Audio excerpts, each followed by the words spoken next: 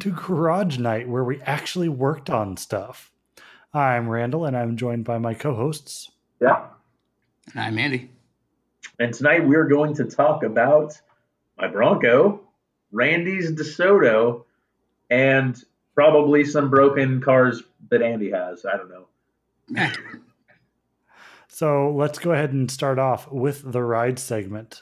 Jeff has about 3 hours of stuff, so go ahead and kick back, grab a beer, and let's get right into it. Don't mind if I do. Alrighty.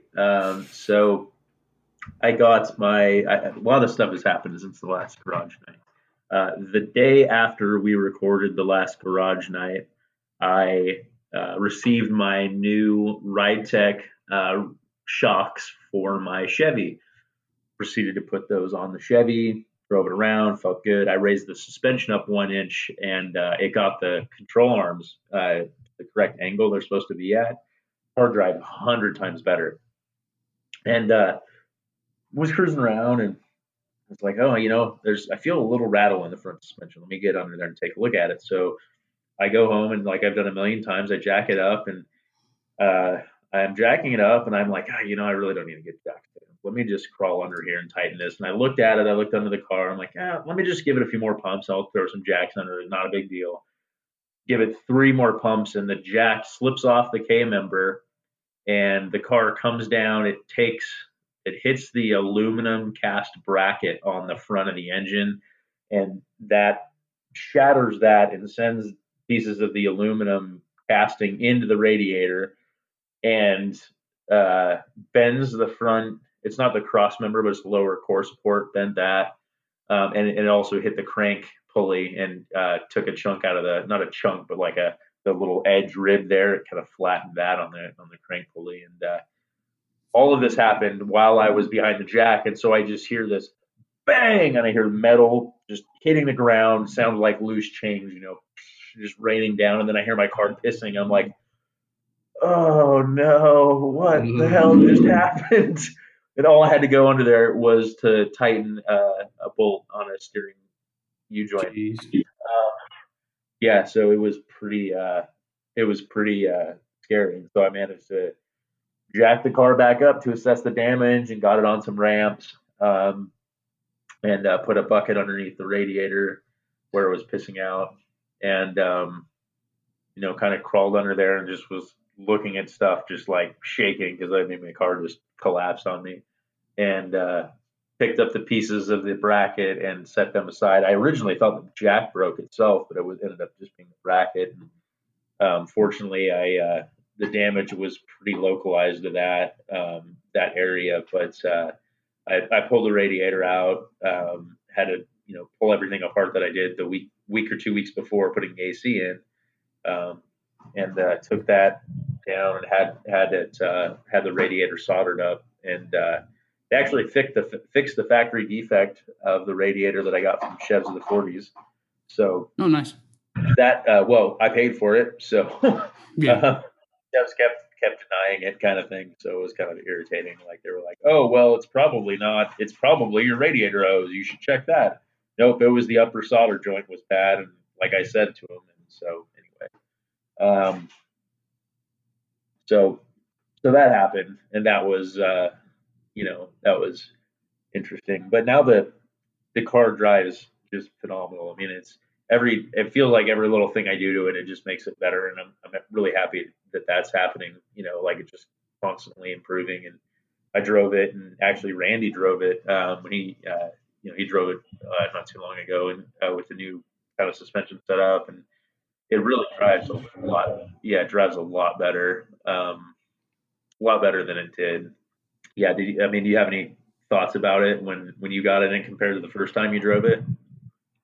So strangely, it actually handles a little worse, only in that it gave up 2 or 3% of its handling prowess. Just that I was in there, but it's 1,000 times smoother, and it still feels good because so both the DeSoto and the 5 Series are reciprocating ball, kind of a gearbox steering.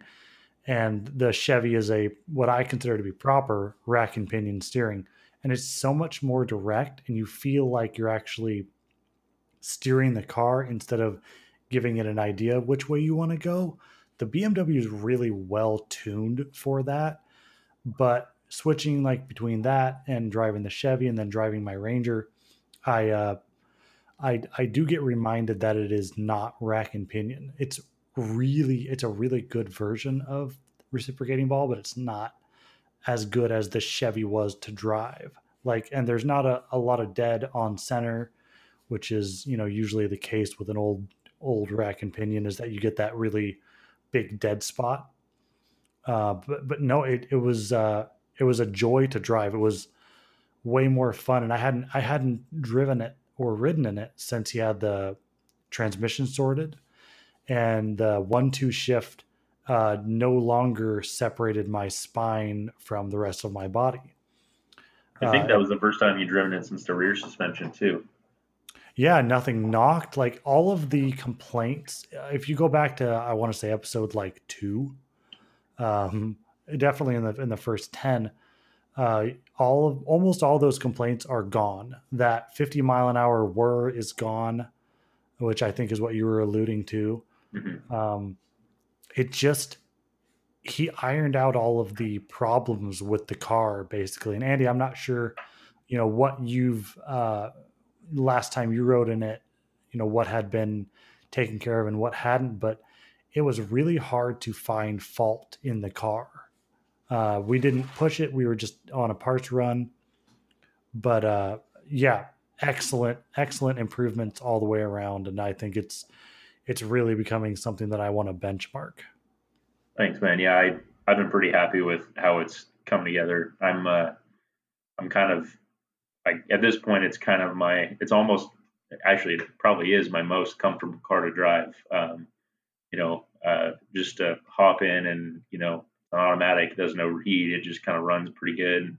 I've got some tuning stuff I'm kind of working on now that I fixed my exhaust leaks and stuff. Which is another thing I did.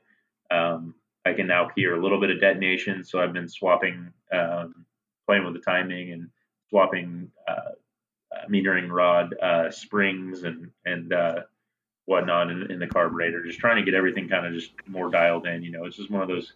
It's at the point now where it's a really nice car just to kind of tinker with and just change things. And the funny thing about the shocks is it actually what made me go buy really expensive shocks was your car, your DeSoto, because I drove that around, and even though it was really floaty and stuff, it was like it rode so smooth. I'm like, this is how I want my car to drive.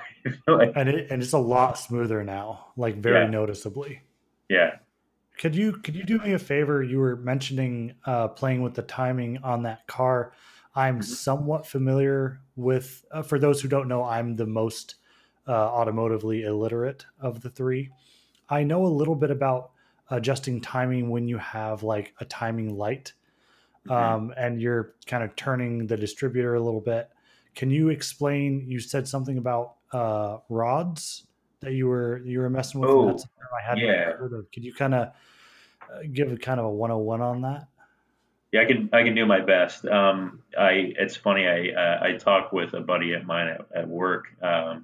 He's uh, he's really sharp with this kind of stuff.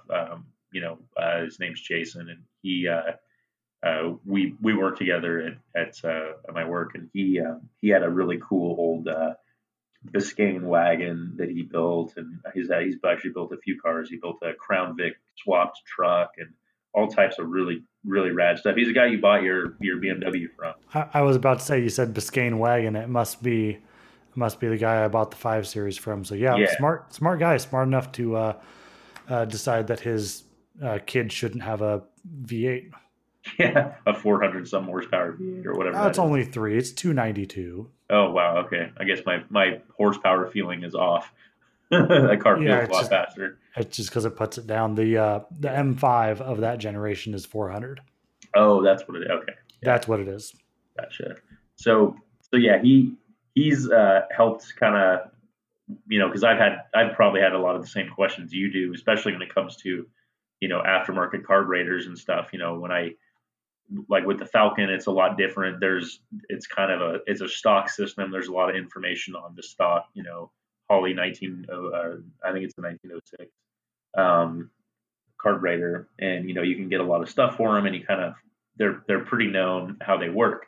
But when you go to like an Edelbrock or a Holley even, and you're dealing with something that's 100% tunable to tons of different engine applications and everything, so you got a lot of different tuning elements to a carb to make it work for that engine, that volumetric efficiency, that all the weird little things that engine likes. And so you know um, on a Holley, I'm probably going to be corrected by someone, but I'm pretty sure this is how it works for a Holley. They have what's called a power valve, which is basically the same thing that functions in a similar manner to what like my Edelbrock, what the metering rod springs do. And so the metering rods are these little rods that move up and down inside of I think it's your main jet there, and so one per bank, and then as you hit the throttle and vacuum decreases, sorry, the springs overcome the force of the vacuum, and there's these little metering rods. I'm doing stuff with my fingers trying to show you. There's these little metering rods they're tapered. They look just like a tapered I don't know how to explain, like a needle. And so they sit down into this little seat, and as vacuum is increased, so as when you're at idle and everything, vacuum is holding those rods down into the fatter part of the taper, and it's letting less fuel through. As you increase throttle and vacuum falls off, the spring takes over and it pushes up on that metering rod, causing that needle to move to a smaller part of the needle, where it lets more fuel through. And so by changing out those springs, you're changing the rate or the RPM that needle moves at. So in other words, like I was having a lean spot off idle, kind of off idle, mid throttle, going up a hill or in a low gear. And so what my initial thought is okay, that lean spot is happening, at an eighth throttle. I just need to step the spring stiffness up a little bit, so I'm getting a fatter fuel mixture earlier in throttle, so I'm not running lean there. If that makes any sense. I'm probably not using the right terminologies here, but you know that's how it functions. And a power valve in a Holley does the same thing, where the power valve, I'm not as familiar, but it basically what it will do is it will control the actuation of that similar needle, but using a set valve with a set. I think it's what do they call it? It's like a set pressure, so it'll have like a certain number of bar or whatever it is per or certain inches of vacuum is what it is per inch compression of the spring or something like that. So it's basically the amount of suction per unit of length of the spring. But anyway, are you following that at all? Yeah, it's not unlike the needle on a like a small engine, Yeah. where when you turn the throttle, it pulls the slide up, and that brings the needle with it. So that's a more mechanical version of it versus the vacuum actuation of what you're describing. Which, of course, when you've got multiple barrels and you've got much more complicated thing going on, they come up with more interesting ways of making that work. So no, it does make sense. Um, so yeah, I was able to actually follow it better than you might have thought. Yeah, I'm sure I'm not using the right terminology. If it's, I'm not sure if that is, it's a metering rod, and I'm not sure if that sits down into a seat or If a someone wants to write in to the Garage Night email Yeah. here at Tiny Dog, I will read it on air to correct terminology, because then we all learn. As long as it's not a like a tweet about, you guys don't know what you're doing. It's like, well, we know that. That's fine, but we're all happy to learn proper terminology. But I think you did a good job of kind of explaining how you can use that to tune timing. hmm Yeah, that really just tunes. So that'll tune your mixture. And generally, what you can do is you can swap on those cars just like any other car. You can swap your jets, and you can swap you know, uh, your metering rod sizes accordingly as well. So there's a lot of tunability in there with playing with spring rates and playing with metering rod sizes and jets. And Edelbrock's pretty nice because they have like a kit that you can just buy that will tell you.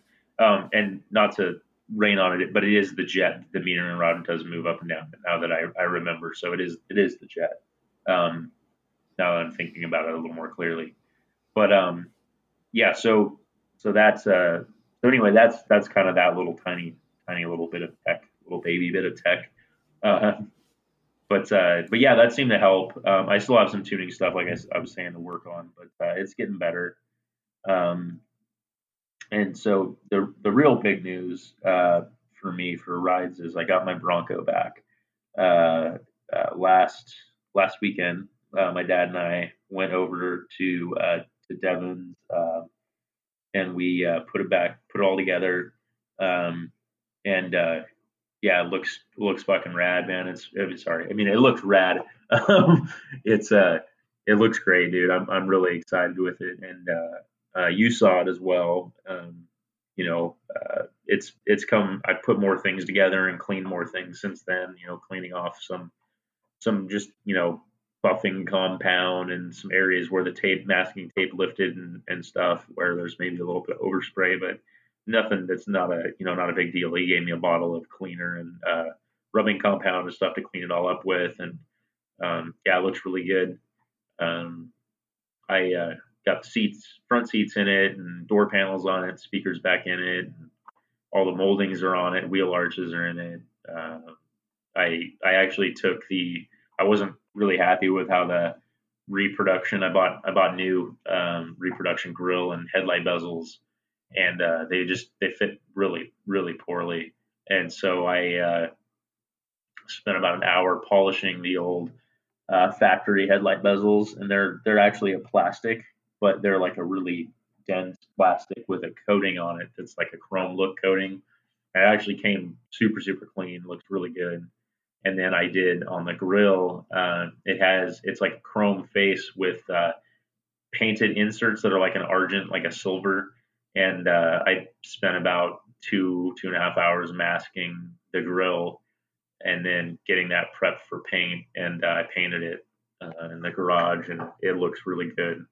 I'm really happy with that, how that turned out. And went and bought 2 buckets, and for the 2 bucket wash method, so I could wash the truck using the proper method now. And anyway, and then I got it all together, and then I went to go get Taco Bell, and the thermostat stuck shut on me, and so that was fun, and had to shut it off, and in the parking lot, and let it cool down a little bit before I drove it home. And I was only running for about 5, maybe 8 minutes, and it just temperature just went straight up. So surprisingly, it didn't do that again today and yesterday, but it did it a few days ago once.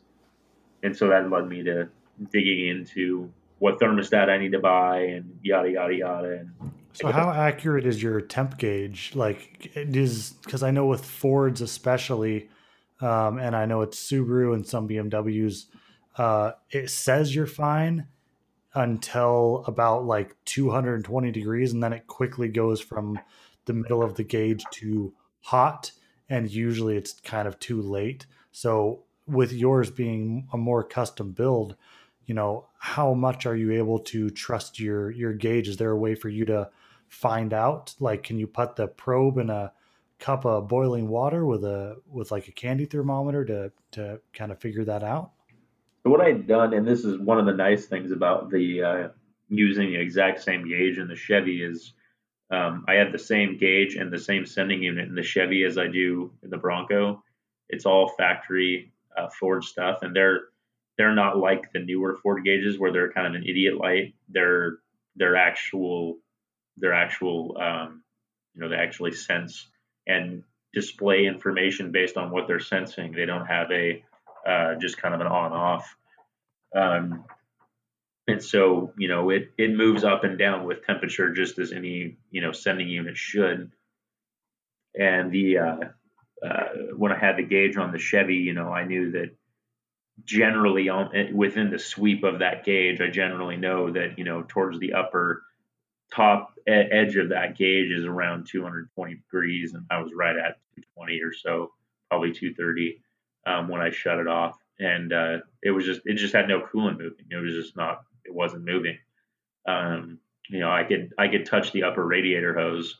It was warm. It was still moving some coolant, but it wasn't hot. And so, and the other thing on those old rigs, what they do, and Ford did this all the way up in the 80s. So even your range, like the earlier Rangers had these, but all of the Ford gauges were 6-volt, and they used a bimetallic little switch. And what it would do was that switch, it would heat up, and then it would send like a pulse of voltage through, and then cool down, and then it would make contact, heat up, kind of do this cyclic thing where it was kind of a mechanical, just a little mechanical voltage regulator that would down regulate 12 volts to 6 for their gauges. And so, being that it's mechanical, a lot of times what will happen when they get old or wear out is that sometimes they'll stick.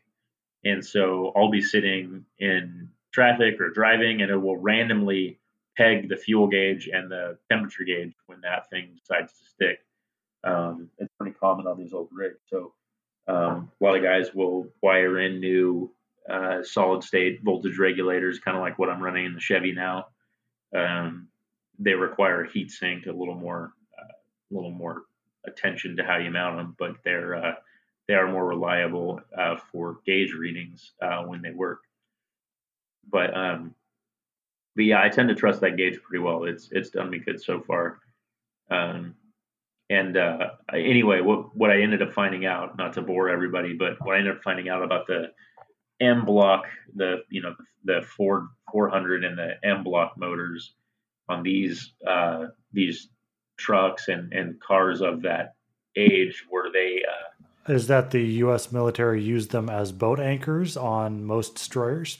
yeah, they did. Well, they used 2 of them because those destroyers are pretty heavy. But yeah. So the Cleveland engine, which is pretty actually highly revered, they used in their thermostat area in the block. They would have a not in the block. The thermostat mounts to the intake, but in the actual block there was a plate that would get pressed in that was brass, and it's called a restrictor plate. And what that does, if you look at how the coolant flows in and out of your thermostat, you have a water pump. The thermostat is right above the water pump, and then there's a bypass that goes down and cycles back. I think it drops down into the block and then comes back and refeeds the water pump. And it's got a little hole, and your thermostat sits directly above that. And as the plunger in your thermostat opens, when it heats up, your little plunger in the thermostat moves down and it will plug that hole up. So it basically reduces flow through the bypass and into your radiator. That's how thermostats typically work. And so in this particular case, Ford, in their brilliance, wanted to do something. I have no idea why. They needed this little custom one that had this little copper skirt that would make up a difference in the size of that hole from a standard thermostat. So this little copper skirt was basically pressed onto their specialty thermostats for the 351 Cleveland, 351M, and the 400, and then that would actually create a seal around that hole in the block on the 351 and 400Ms, and then the plate for the 351 Cleveland. and they stopped making that thermostat, and you can't get it in any parts stores. Period. So when you go put a parts store thermostat in there and it gets hot, guess what? You don't block off the bypass, so you're wasting coolant flow through your radiator, which is why a lot of the M series 400s and the Clevelands all overheat. The Clevelands had it worse, especially if it's been rebuilt, because guys will go get them hot tanked and they'll dissolve or damage the brass insert that's in there, and they won't create a good seal, or it won't even be there anymore. And then they'll just bypass constantly. They have nothing to plug it. Whereas the 351M and the 400 actually have that restrictor cast into the block, but because it's a different diameter than the new thermostats, it still allows quite a bit of coolant bypass and not cool effectively. So I found one company that has the rights, bought the rights to reproducing that collar, and they use basically the only thermostat anyone should ever buy, Robert Shaw thermostat, which is made in the U.S. The only made in the U.S. thermostat you can find, and they're contracted under Flow Cooler, and they have those pressed on to the bottom side of there. And the only dealer you can get that particular one from is T Meyer Inc., who's been a huge part of the 351 Cleveland M and 400 community since I was in high school. They were still around making race engines and all types of cool stuff. So way more information than anyone ever wanted to know about a thermostat for a Ford Bronco from 1978, but it is important if you ever want yours to cool properly. Well, on that note, you got the Bronco back. On that note, I got the Bronco back. What did you think of it when you saw it? I think it probably had a better paint job than it did in 1978. Yeah, it's pretty shiny. It's real shiny, God forbid the day that you finally get a scratch in it. Yeah, that happened. I have no idea how, but It's gonna happen. yeah, In motocross, there are some riders that when they get a brand new helmet, they will drop it on purpose just to put a scratch in it so they don't worry about it so much. yeah, It's not best practices for the styrofoam, but the idea is there that it's going to get scratched. I know my Ranger, after it got repainted the second time, uh, I went to the gym and came out, and someone had opened their car door right into it. It wasn't a massive dent, but it was enough in a brand new paint job to really, really cheese me off. So I kind of get that. But yeah, the Bronco looks really good. You got a couple more pieces of trim still to put on, but it looks really weird without the visor on it. So hmm any of the pictures that I post on the Instagram, you'll be able to tell if it's the new or the old simply by the uh, whether it has the fiberglass visor on it or not. I'm not a visor person, but it's like when your friend that you've known forever finally gets contacts, or shaves their and mustache. yeah, you have to get used to them with the new look. So it looks really good, and I'm sure we'll all get used to it. But it's definitely different. Yeah, for sure. Yeah, it's driving down the road and looking down the mirror, at the body line. Like before, it was pretty damn straight for an old truck, and now it's just laser straight. It's really trippy. I'm definitely feeling like I need to drive it more carefully, and I know I can't be that way forever. But when you just you go through all that, uh, it still makes you want to be careful. I think that's it for my ride segment. Oh no, I guess I did some work on some cars this week that weren't mine, but one of those you'll talk about. The other one was my dad's 2007 Tahoe, which was shockingly easy to work on for the stuff that we did, which was just the we replaced the door It's handle impressive. that came off in his hand when we were putting my Bronco together. We got done with a long day of work, and he went to open his car door, and the handle just came off in his hand. And he's like, Jeff? I'm like, yeah. And then a couple other, GM, terrible GM production quality. The electric switches in his tailgate or his lift gate stopped working, and his rear passenger door quit working. So we replaced two of the three that are broken. So we replaced the lift gate switch and the driver door handle, and those weren't too bad. Thanks for YouTube for showing us how to do it. But other than that, I worked on another car that's old, but we can talk about that in one of the next ride segments. So, someone else take it away. That'd be Andy. What have you been up to, Andy? Not a ton. So I still haven't got the cutouts back from pipes for the Cobra. So I kind of wanted to drive it and get it out of the garage. So I went down to the steel yard and got a couple pieces of steel, fabbed up some quick little just block off plates and slipped the gasket in and basically just blocked off the open hole the hard way. So it's back to basically a normal muffled car again. So at least it's drivable, and I've honestly missed it driving it with the mufflers because it sounds so good. It sounds really good, rattle. even with it blocked off. Because I was there the last time; it worked properly, and it did sound good. Right. It was still deep and throaty. Yeah. With the valves closed, it just sounded like a NASCAR with them open, which is a fun party trick. But as you've discovered, I think I would prefer to have them stuck closed than stuck open. Yeah, I don't mind. It's still a total. It's not a monster by any means. So with them closed, I can drive it around normally. Around town, and it's not an issue. Whereas with them wide open, you get looks everywhere, and of course, the legality of it as well too. You don't want to get a ticket especially when you're not no trying exhaust. to.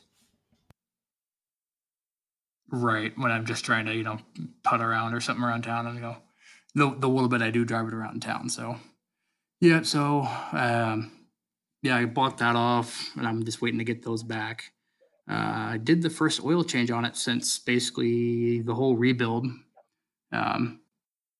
It's been a year, but it doesn't have 1,000 miles on it yet. But it was time to do it.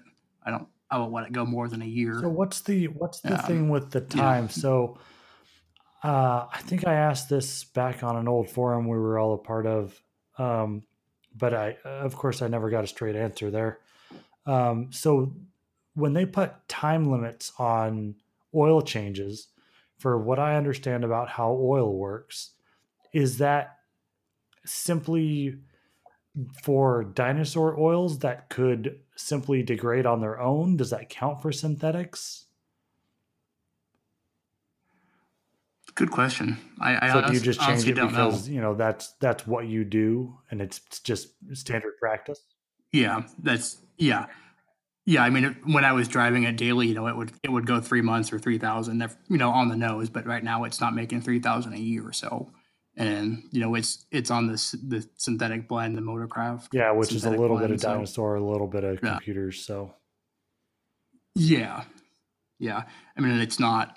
I'm not worried about it at a year. 1,000, 1,500 miles a year. Because if the motor's not getting it, because like a police car, for instance, isn't necessarily going to get as many miles as the engine hours are, and from what I understand, sure. Jeff just talked out his wazoo. I'll do the same. As far as I'm concerned, if the oil is being run between parts and it's being compressed and heated and cooled, it is going to break down. The dinosaur oil a lot faster than the synthetic, but that's what's going to break it down. As far as sitting, I would be more worried about like degraded oil becoming sludge. And that's probably what it more has to do with, is making sure you get your filter changed often enough. and that, every 3 months you're going to drain your pan, and that's going to help pull any sediment or what have you out of the pan. That would Mm, make sense. I could be, seeing angels where there are none, but I could see that being an argument for it. Other than that, if it's sitting in the engine, I don't know why it would degrade any more than it did in the, refinery barrels or sitting on the shelf. sure. Yeah, Yeah, and sitting on a you shelf. constantly have oil sitting on a Contaminants. shelf because you buy a case at a time if you're going to change your own oil. So you've got bottles that have been there for 2, 3 years before you even put them in the car. If they had like a half life, Right. like a bad shelf life, you wouldn't do that. Exactly. That's exactly why I'm not worried about it. Yeah, that's why I'm not worried about it. Like I said, I'm not running it all the time consistently, and not I get it run it hard once in a while, but it's not all the time. So I'm really not worried about it. Like a year. Yeah, yeah. I mean, if I start driving it more, I would obviously bump it up naturally. But um, the nice factor though is, so if anybody knows specifically about Mustangs with 4.6 in them, the oil filter, the stock location for the oil filter is directly above the K member and the um, and the It's steering rack. every time you take it So off, when it's a you spin the mess. every time you take the filter off, you use 3 cans of brake cleaner Yeah, because it goes all over the what is it, every the time. control arm and tie rod.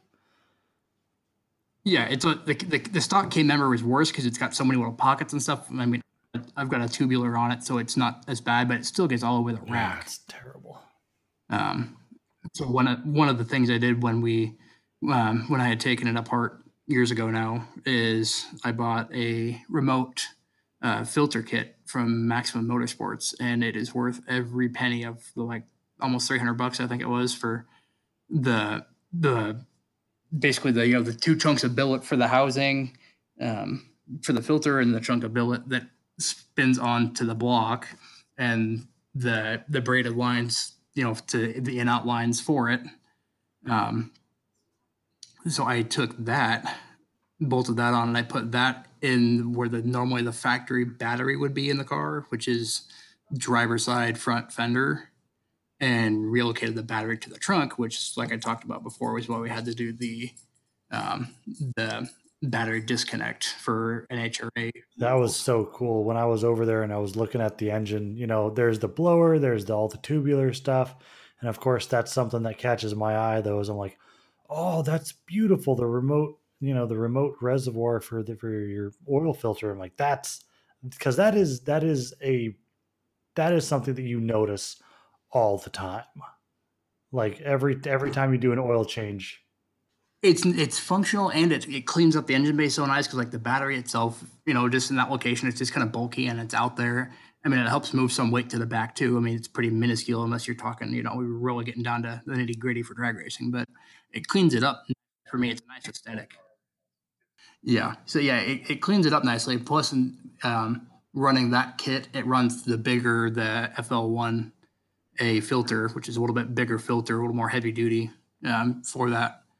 Um, Also, that kit can increase the capacity too. So it takes 7 quarts to fill that now too. But uh, um, spinning that filter off though, it just literally just spins off and drops not a drop of oil anywhere on my floor, on the car, on the rack, on the K member, in the fender, nothing. I mean, it's worth every penny for just that.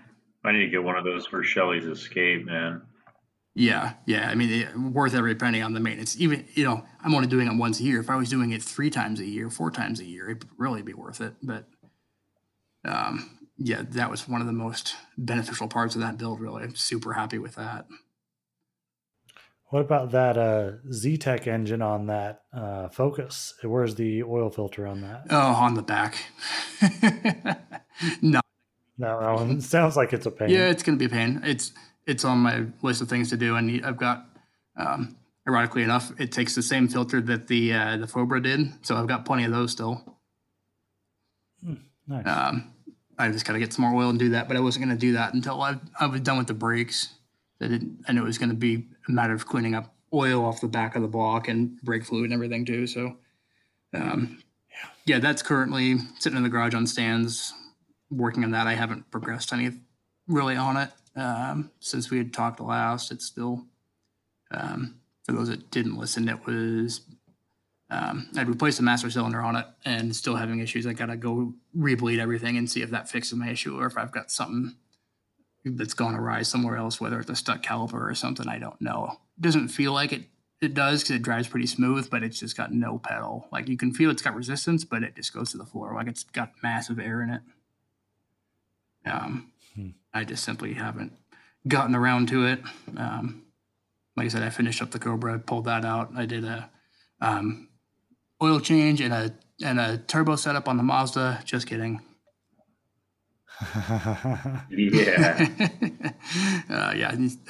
Actually, speaking of oil too, I was at Costco, and Costco now has their Kirkland brand, and I haven't done the research on it yet, so I don't know who makes it. I was guessing Chevron because they do carry a lot of the Chevron oil products and whatnot at Costco, but their own premium, quote unquote Kirkland brand of synthetic oil, and I was like, well, that's kind of nice, and it was really cheap. I don't know if it was on sale or if it's regular price, but it was 2 5-quart jugs of synthetic oil, full synthetic 0 20 oil, which is what the Mazda takes, and it was $22. So $11 a piece for those 5-quart jugs, and the Mazda takes like 4.5 quarts. Like the cheapest oil change for full synthetic you could ever imagine. I think the filters with the special crush washer that you have to change on those, I think were like $9 a piece. So we're talking like sub, about $20 per oil change, and there's 2 oil changes worth out of it. So that's actually worth. That's actually worth doing. I stopped doing oil changes because the Ranger would cost me $30 to change my own oil, and Gresham Ford, which was my local place out here, would do it for $40, and they would also, check the battery and look for any leaks. They did the whole thing. I'm like, well, for $10, I don't have to get under. Which Rangers are also not great for oil changes. They're not like they're an upside down filter, so they're not super bad, but they still leak every time. But yeah, that's actually cost effective. Oh yeah, totally. I also found out that when we bought the Mazda, it was a 2016 that we bought last year, so it was used. It had like 40-some thousand on it, but I hadn't been under it. I had just been having the dealer do it because the dealer was charging. I think they did the first one for free, and the last one I think it was like $35 or $39 for full synthetic change. I was like, it's worth it, at that point, because figuring oil is going to cost me $25 or $30, and then a filter is going to cost another $10. It's like, might as well have them do it, like you said. But doing it for $20 a piece this time. So yeah, I got under it and discovered the inspection plates are missing, or the service plates are missing under the skid plates underneath the little plastic covers, whatever you want to call them, that are normally underneath the car on those. Were missing. Either one of the techs broke it or I never had it when I got the car. Who knows? Yeah, that's still the best way to buy a car is like 2 years old with like 30 or 40,000 miles on it, like basically off lease. Yeah.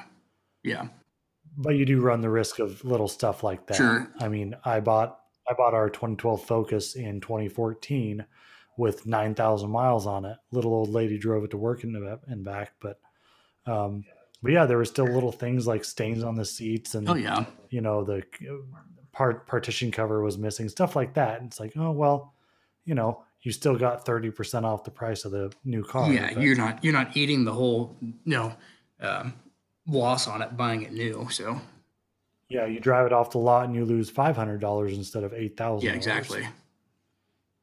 Man, cars are expensive now. I was looking. My sister bought a used truck here recently, and it was I believe it was 2016. We said, "Oh yeah, this thing retailed for $80,000." Yeah, like I can't even. I mean, big nice diesel. She didn't pay half. Well, what'd she pay? Like 25, 30? I think she paid like mid 30s for it. Yeah. What, like 250, 350 or something? Or Big 350 diesel crew cab Yeah. Lariat. Real nice truck. Yeah. So it's got that Scorpion engine in it. It's real nice. Yeah. Yeah. My in-laws, they just bought the same thing. It's this 2016 F250 with the 6.7 in it, and I think they paid about the same. It was like, I think about 30, and that truck was probably 70 or something new. Yeah, she said that her last two trucks that she's owned have both had a sticker of like $79,000 or $80,000. That's just I crazy. can't even. And that's years ago. That's 5 model Right. years ago. You know that the current F-150, well, the new one coming out, I should say, without the little tack-on options, you can get it past $100,000. This is a half. Oh my god, on a 150? Yeah, it's just for the limited where you check boxes. Yeah. That doesn't include like the extra tubular step rail bars. Oh, yeah. You know, you can always get those dealer add-ons. Yeah, there's hundreds of That's options not on that including thing. dealer add-ons. Yeah, that's so much. For a 150. In 2012, I bought my first house for $155,000. That's bonkers to think that You can buy a truck my for sister's that. truck and your in-laws' trucks were an entire house. Yeah. Together. You can live in a truck. You can't drive a house. How do you not have to get a 15-year mortgage on a car now? Yeah, You know? It's insane. That's insane. There's a truck for sale right now up the road from us, and I think it's a half-ton as well, and it's all bro-dozered out with the 8-inch lift and all the powder-coated control arms and the all of the Look at me 30-inch wheels that are on. Yeah, and they want like $105,000 for that truck. I don't get why people think modding cars, you get your money back for your mods. No, you lose it, and sometimes it makes it exactly. worth less. You're creating a smaller niche market for your resale. Yeah, less people biting. Yeah. Yep. Any money you pour into your car, just realize it's gone. Yeah, like, it's gone. But is there anything else for you there, Andy, my man? No, I think that just about really covers it. Yeah, focus. That's good. You got to drive the Fobra again, or I'm sorry. Yeah. That's just about it. I've been looking for a battery for the Focus too, because not driving it again for a while, it goes dead. So I think I might just buck up and buy one now. Yeah, batteries are fun. Oh yeah. That'd be a 12-volt battery, which I'm jealous of. Me too. Bravo, sir. Me too. That was a D+ at best. Maybe a C-. Me. Cool. Still better than my high school transcript. So you.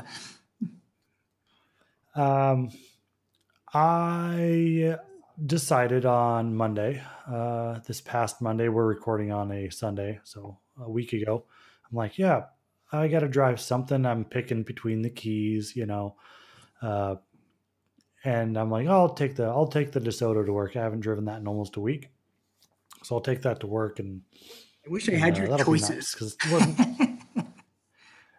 yeah, you think that.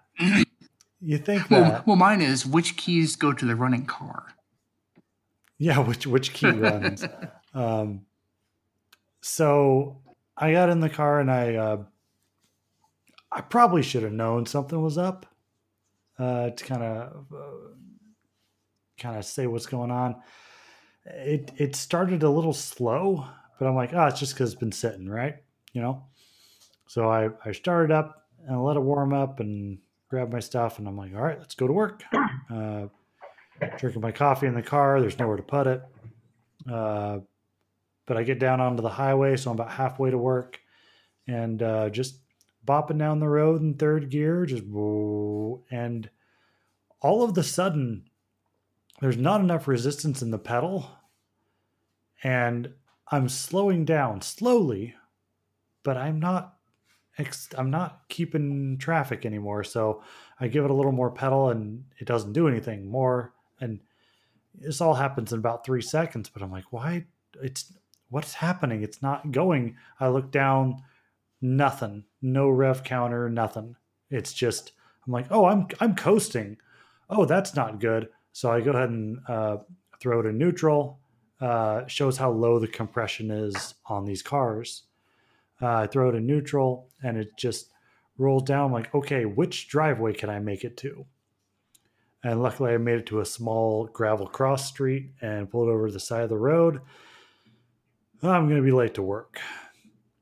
So I get out of the car, start kind of just check all the basic things. All the wires seem to be good. Pull the air cleaner off, which I discovered is what's called an oil bath air cleaner. So when I see oil in the air cleaner box, I think that probably shouldn't be there, but it's fine. Guess that's how they work. Check here and there, and finally I call my dad and I go, hey, I got a bit of a problem. He's not far away. He comes and runs over, and of course I get in touch with Jeff at this point. This is your fault. Yeah, that was the first text you sent me. Yeah, this is your I fault. blame you. Then the picture comes through with the hood up on the DeSoto on the side of the road on a Monday morning. And so my dad gets there. We check a few things. There's fuel coming through the carb, lots of fuel coming through the carb. So it's not fuel. It seems like it's getting air. There's no reason to think it wouldn't. So it must be spark. Those are the three basic things you check first. I don't have any way to check spark at this point. I don't have a plug socket wrench. So we push it kind of a little farther off the road so it's somewhere safe. And I get a ride to work, and I decide, okay, probably, this or that. And talking to Jeff, we decide maybe it's the coil, right? Because there's only so many things it can be. Battery had juice. We checked that. So let's see. If the battery's good, next step is the distributor and the coil, and then the plugs and the wires in between. But the coil had been replaced. The Dizzy everything in that had been replaced. The plugs were fresh. The wires were fresh. Couldn't figure out why, what would have gone wrong. So at lunch, I go out and get a new coil. After work, run out there and throw the new coil on, cross my fingers, and no, the car cranks. I should say the car cranks. Just a woo, woo, woo, woo, woo, woo, but it won't fire. Pumping the pedal makes no difference. So I'm trying not to foul stuff at this point. In the afternoon, it was cresting probably 92, 93 degrees, which for us Oregonians is a near death sentence. And in a tin can like that, black tin can's been sitting out in the hot sun. It was miserable is an understatement, but not the best. So, I already had plans that afternoon and evening, so I didn't have a lot of time to kind of mess around with it too much. So I made good use of my Hagerty insurance and had it towed back up to my residence. A couple days later, I'm able to drag Jeff out of his hiding place, and we start diagnosing. Jeff has a little more understanding of our process here, and he'll be a little more eloquent in explaining how we check and why we check. But I'm learning very quickly. I understand what we did, but I think he might be more adept at explaining it. Oh no, you're asking me to explain stuff. I'm not good at this being a teacher. So we just started kind of from square one. We pull the plug off of the coil or off the distributor and test the coil, and we're not getting any firing through the coil. And we either think, okay, maybe there's an issue with the coil, and because this is a positive ground car, everything is just that much more difficult because it's like, okay, so here's the battery positive terminal. It goes there. And then the coil has a positive and a negative and an output.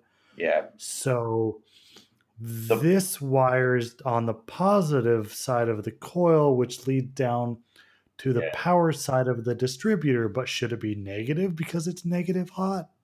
Yeah, and then there's the block is hot, and the coil is sending a ground signal, I think, to the when the point's open, it collapses the field in the coil, and then it grounds or goes to the positive block and makes that. Yeah, it's very confusing. All of this, it's just the opposite of what you think it is. Yeah, we're going to do our best to explain it, but us sitting there staring at the engine, we were rubbing our temples going, no. So start over. So the power goes in here, just trying to trace it because it gets a little convoluted in that the power, goes to the ignition box, and then it goes out to the distributor, back up to the coil, back down to the distributor, then out the distributor to the plugs. Right. And then the extra step of, okay, is this like, is the positive and negative terminals on the coil, does that matter? Like, is it a one-way valve or is it not? Because, we're trying to figure out with the negative positive being switched, do we need to, how important are these things that we can usually just, hot goes to plus and ground goes to minus? But is that important? Is that going to make a difference? Right. And is the coil for a 12 volt or a 6 volt? And on a 6 volt car, we think, okay, so it has to go to a, what am I trying to say? The wire coming from the coil to the distributor has to be positive. On a 12 volt car, it's negative. And everything's just backwards of what you think it should be. And so anyway, we start testing stuff by by basically smacking the plug wires on the block. Is basically what it comes down to. You try and ground out the hot on the block, but the block is hot.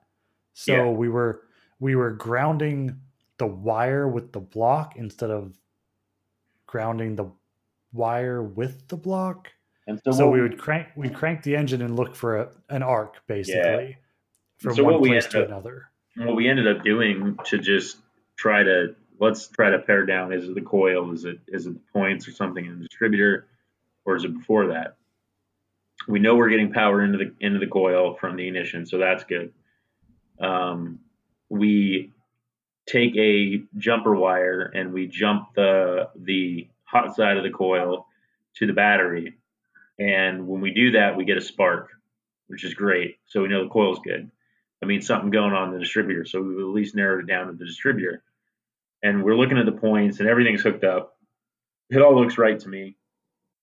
It looks right to Randy because he doesn't know what he's looking at.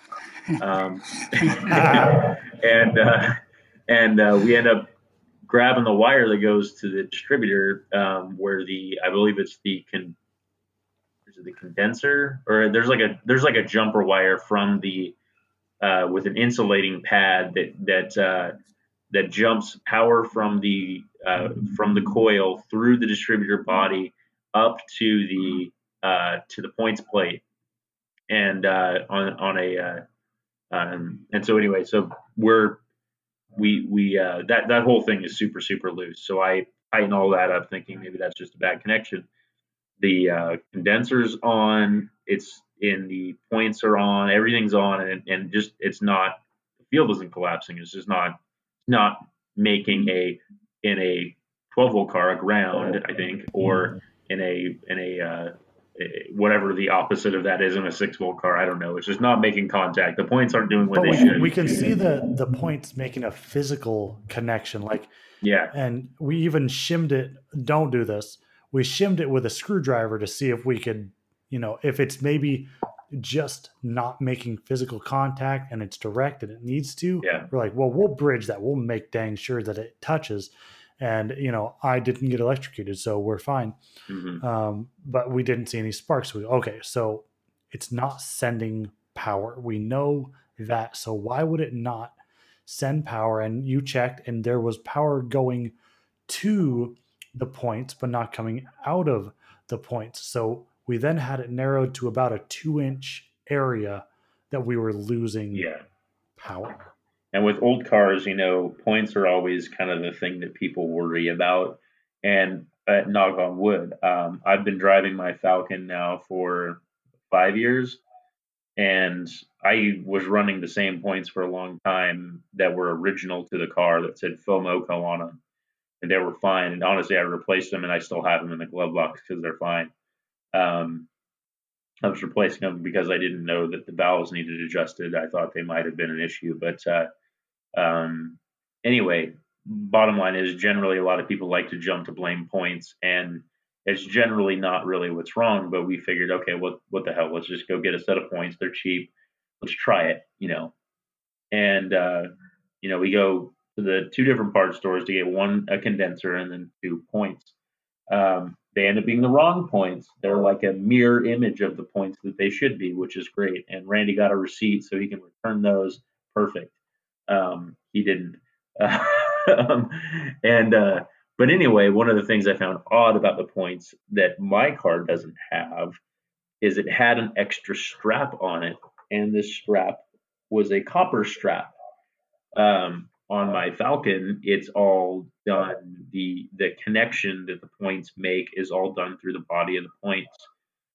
On this car, it needed a copper strap to carry that current. And that seeing that on the points, I don't know if it was Randy or you or I who caught it. I think it might have been you. We knew that the bolt that was holding all of this, the condenser, the jumper wire, and the point spring was rounded. It was too short. It was holding a lot of things, and there was no space to get a wrench, and you couldn't tighten the bolt because it was all rounded off. And so we were just fighting that left and right. And then I think it was you, Randy, that noticed that there was a copper strap laying off to the side. And that bolt had come loose while you were driving. And that copper strap, which is what the points use to make their connection, had somehow jostled its way off of that bolt. And that caused basically your ignition system to no longer ignite fuel. Yeah, even though the spring, so there's a big arching spring that is exactly the same as that little copper piece, copper or brass possibly, and they both have to sit in there. But since the steel part, the metal, was still there, it was still springing properly. And since Jeff had never had one with the copper, he didn't, look for that. So if it had just been able to bring power through the springy bit, I would have been fine. And once we got in there, we realized that it came off and it came loose because it couldn't get properly tightened. Because the bolt was a little too short to fit both the steel and the copper spring strap, as well as the connecting wire for the condenser and the points, because they both have to be separately powered on the hot side. So all 4 of those things had to fit in this tiny slot. And then the head of that screw is almost right up against the outer edge of the actual Dizzy itself. So you can't get a tool in there to tighten it other than like pliers, basically needle nose pliers. And this bolt was completely rounded. So there's simply no way to have really properly tightened this. I told Jeff we should just put an arc on it and just weld it and then we're set. But apparently that's not the right way of tackling that. So, Well, and honestly, you could tell whoever owned the car before you struggled with that too, because that bolt had been off and on many times and struggled to tighten many yeah, times. understandably. And I Yeah, know that. So now I know all I have to do is go out there and hook that all up. I would have done it today, but it was 101 in the Portland metro area. So I did not which is 10 degrees go out. warmer than what you were complaining about on the day that it broke down. So, Yeah, I didn't feel like working on a tin can today. mhm. So I swam in a pool instead. Ooh, nice. Yeah, Your pool? no. Kids have friends and friends are fun. Hmm. So, How does a uh, mask work in a pool? not well, not No. well. So it's part of our very small circle that we have. Minimize, be careful, but with kids, you got to give them something every once in a while. That's true. Yeah. So that's really the long and short of it. DeSoto already stranded me. Um, so the only thing I own that has never ever stranded me is nope. I guess we got the X5 jump started that day, but I have bad track record with even the Ranger lost an alternator in 2009, 2010. I lost an alternator on the Ranger and it left me on the side of the road. So 5 Series did it with gas and battery, and now points on the DeSoto. So if you need a ride to work, don't call me. Oh, that's an interesting game we should play. How many times have your vehicle stranded you? I Ooh, like that. Actually, that could be fun because we have different ages of vehicles. That is So, I mean, the smart money is on Jeff, but he's such a neurotic individual that his stuff is well maintained. And like, what is your least reliable vehicle? These are good. I can write these ones down. Um, but that sounds like a show to me. Do you guys have any other thoughts? Anyone else want to rib me for my poor luck in automobiles? I just want to rip you for not repairing it. I want That's to fair. go over to your house and just fix it and then let you drive it. You know where it is. There's no lock on that gate. Go for it. I'll, Leave the I'll put bolts a out. work I'll go do it tomorrow, first thing. I'll put a work light out there. You can do it right now. No, it's too dark. I don't work at night. Anything else from the peanut gallery? not from this side. I want some It's tater tots. We should end the show. See, Andy, that's why I like you better. All right. Well, that brings us to the end of our 26th episode of Garage Night. Thank you so much for listening. Follow us on Instagram and be sure to email us at Tiny Dog Podcast Network at outlook.com. Check out their family of shows at tinydogpodcast.com. And please correct me on anything I said incorrectly about carburetors. So, I got time to read all of it. yeah. Definitely. Always correct, Jeff. Feedback is always welcome. Where you get your podcasts, Apple, iTunes, wherever you get your podcasts, ratings, reviews, always appreciated. And so, without any further ado, from all of us here at Garage Night, we would like to wish you a very good night. Night, y'all. Good night, everybody.